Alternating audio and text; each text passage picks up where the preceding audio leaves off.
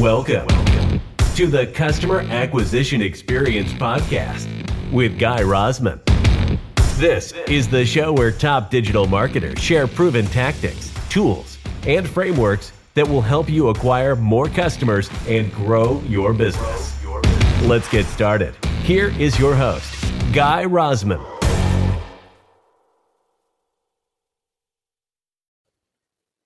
Hey, Doug, welcome to the show. Thanks for having me, Guy. For sure. Happy to have you. Doug, you're currently VP of Business at Varos. What can you tell us about Varos and what you do there? Yeah, so the VP of Business is kind of just a catch-all position for doing a little bit of everything at a small startup. But what we do at Varos is we do KPI benchmarking for e-commerce companies. So what we saw, and I saw in my previous experiences, is that people are looking at their KPIs kind of in a vacuum, just based off historical data alone.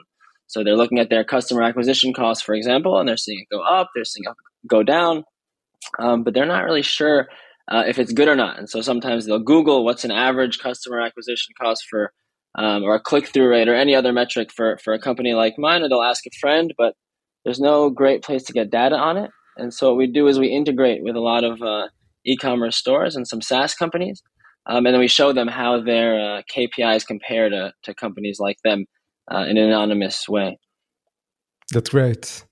And what kind of insight you think a business can have by using Varos and integrating, in this process? Yeah, so what we found is a lot of like e-com store operators are just have a sense of uncertainty. If their creatives are good, for example, or if they're running efficient ads, and they're not sure if they should, go through the very laborious costs of making new creatives, for example. They might have ad fatigue. And so they might see their click-through rates go down. There's just one use case. They might see their clicks go down. They say, oh my gosh, there's ad fatigue, or my creatives suck.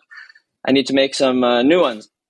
But now they can log into Varos and they can see, did everyone else's click-through rates go down too in the same time period? And so if they see, if everyone else's, clicks went down too, they say, okay, this isn't because of me. This is just happening in the market. I'm good. Yeah. So it's like another way to explain to yourself and to really understand what's going on, because sometimes there's impact from, outside of what you do, right? As a business and in your campaign, just there's a landscape, there's competitors, and there's things that's going on that you can't really control. Exactly. There's so much happening in the world right now. I mean, with COVID, changing everything, and then iOS 14 changing everything, marketers' metrics, whether it's traffic or costs or any other metric you can name, are going up and down. And people just aren't sure if they're going up and down, a reasonable amount, or maybe it's going up too much for me.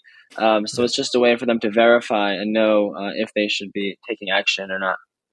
Yeah. So, it's really hard, I think, to know when you're working on a product and developing such a product, to really understand, what is the right use case, right? And what you should focus on. So I'm kind of wondering, because I know you did a lot of product marketing and you're a product guy, basically. So how do you gather the information that guide you in terms of how to develop the product and how to make it appealing to the market? Yeah, it's a great question. So there's no product that exists like this out in the market, at least in this type of use case. So we're doing this all from scratch, and we don't really have anywhere to latch onto to tell us the direction to go. So, it's a few different things. So one, it's about putting something out there that at least a few people do like, and talking to those people and giving it in the hands of more people and getting their feedback. So this, when we started making this was born out of conversations with a bunch of e-commerce store owners and CMOs who expressed that they had this pain point. So we just launched a very, early version of it. Just we gathered some KPIs from a few different stores, and we put it out there. And then from there, after talking to them and seeing which features they use, we started iterating on it. Yeah. And like you do have a background and experience in your previous work. We met at Yotpo while I was doing the acquisition, and you did product marketing. Tell me a little bit, about your experience at Yotpo, which is also software for e-commerce marketers. Yeah, so at Yotpo, I started off over there as the head of product marketing. So I led the product marketing efforts when we were just a small reviews company, up until adding a few different product lines, and then became a product manager over there, and I managed the reviews product and also the user generated photos, visual marketing products.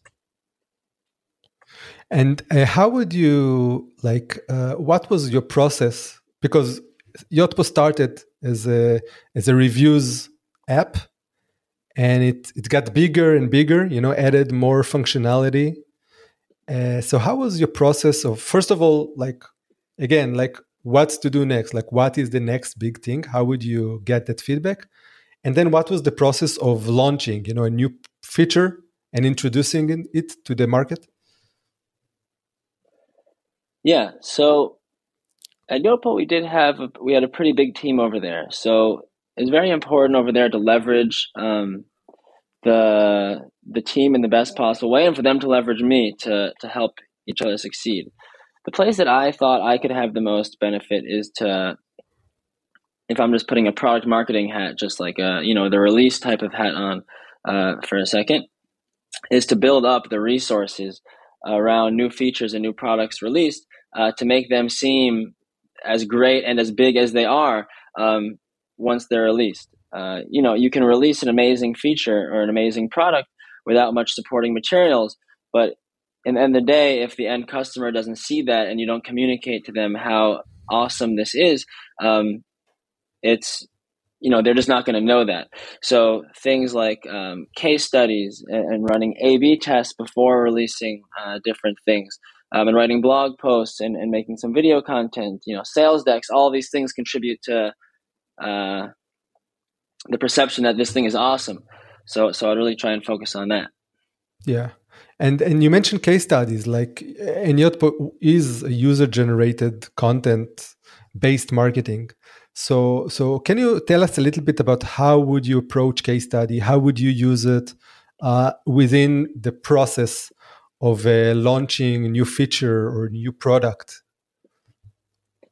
Yeah, definitely. So I really believe in user-generated content. In all of the jobs I've had over the past 7 or 8 years, I've been very focused on UGC, both in terms of selling software and also the software being UGC software. And so I can just think of a couple examples. So one is we were launching a new feature. You can call it a product, whatever, and we really wanted not just a nice testimonial from a customer, but to also put some numbers as to how great this product really is and how much added revenue it adds to an e-commerce store. So what we did was we offered the guy not just to give him this product for free, but also to run an A/B test on his site with it. So we covered all the legwork. So I went in there to his his Shopify theme, added in the codes, worked with him. Installed it, launched the test, did everything, and he monitored the results, along with us. And then we had this amazing case study to release this feature with, and he also got the benefit on his website. So it was a win-win for everybody. And what I would say about that is just pushing and asking for these things. Like even in today with Varos, trying to launch from scratch, it's something very similar. It's really just going out to customers, hitting them up. If they find value in it, if you think they find value in it, don't be afraid to ask for social proof. Yeah. So as we all know, social proof is key to build trust, right, with brands, and you got to have it one way or the other. And a lot of the times, brands that I work with and companies that I work with, they have a hard time to ask, or to even go the extra mile and you suggest, to really create a A/B test and a case study out of it. Because it sounds to me that it's much more powerful than just getting the testimonial of how I used it and what it did for me, Totally. Yeah. So you mentioned that you also been working at Booking, and I know that Booking is also very strong in terms of social proof and stuff like that. So how did you manage to use social proof there? So Booking is quite a big company, Booking.com, and there's many different departments. But I had the good fortune of asking and being allowed to be responsible for the travel communities section of Booking. So it's like the community forum where people ask questions about travel and they get answers, kind of a discussion forum. And so what we were doing was trying to create a place. We were creating a place where it was an alternative just to a transactional a product where people just go in and just purchase their vacation, but can get more value from Booking through this community that's not just travel. And it's great value for the company as well by people keeping people involved with the brand, creating content for the brand, all of that had so many benefits for everyone involved. Yeah, and sounds interesting because it's not like directly connected to the sales, right? But it's content that's gonna support sales and I guess the engagement, of the customers. How would you like measure the impact, or how would you know if that kind of initiative is working or it's not working? Like, how would you track that? It's very difficult to track, and there's really no silver bullet to tracking that type of thing. Attribution is getting harder and harder, and even within a platform like Booking, I guess it's probably easier because they're all on the same site. But these types of things can take a very long time to have their effect. For example, if you have a lot of nice content being posted, let's say it was 1,000 posts a day. That's just a totally made up number. And from all of the posts, you had 10,000 visitors a day that come from it. Unless you can say the specific people who are posting and bought or the specific traffic purchased, it's very difficult to assign a number value to it. So it's kind of I guess like a risk, if you will, that you have to take to believe that this is good for your brand, to push that kind of thing forward. Yeah. And I also think, there's added value to all of the stuff that we talked up until now, because, when you create the user-generated content, you're actually getting so much feedback. And then you can take it, right? And to create the next product and the next feature and to improve whatever it is you're doing. Exactly. Yeah. So you can use that for so many different things. So I mentioned SEO and conversions, but it's also, so putting that content on different places throughout your marketing funnel, using that content in ads, using NLP on that content to come up with different types of features. So there's so many different applications once you have the content, but the content is an asset. And if you view the content as an asset, you have that asset forever. I'm looking back at some of the previous case studies I wrote at previous company, and I see they're still using some of the quotes and stuff from there.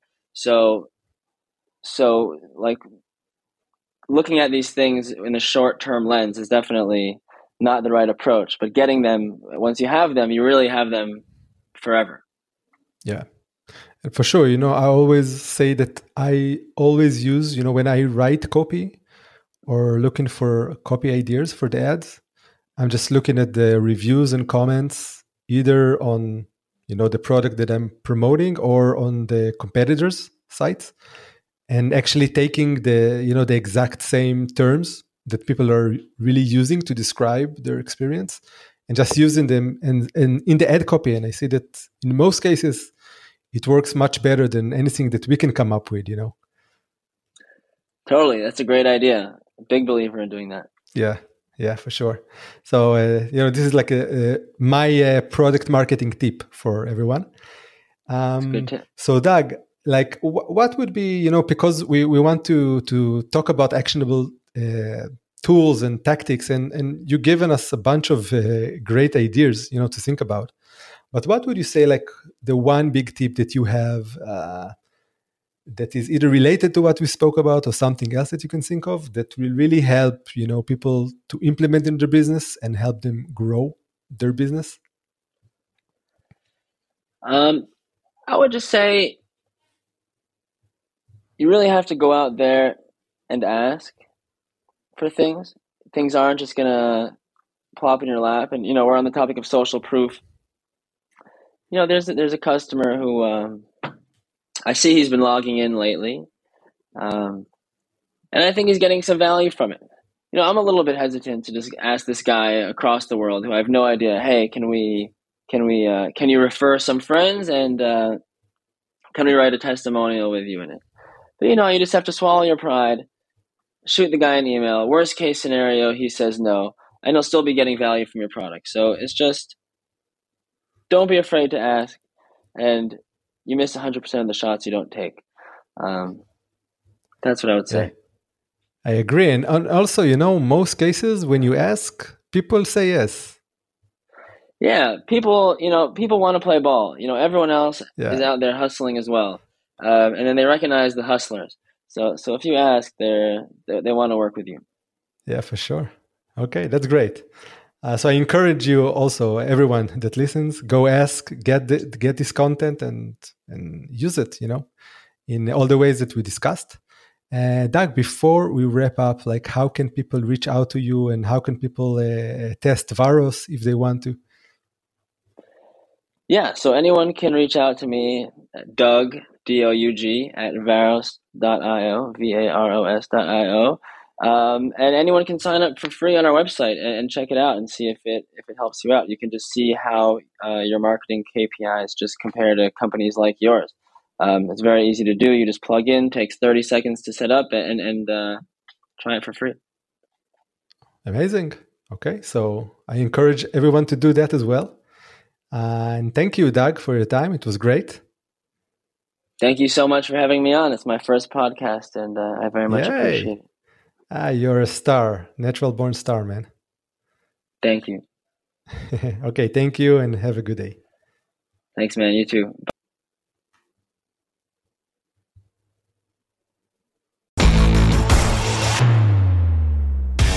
Thanks for listening to the Customer Acquisition Experience Podcast with Guy Rosman. We hope you enjoyed the show. We'd love to connect with you and hear more about what you're struggling with right now. So make sure to connect with us on LinkedIn or just jump onto our website at mediaflows.com, fill out the form, and get a complimentary 15-minute call to evaluate your paid advertising strategy. Thanks again, and see you in the next episode.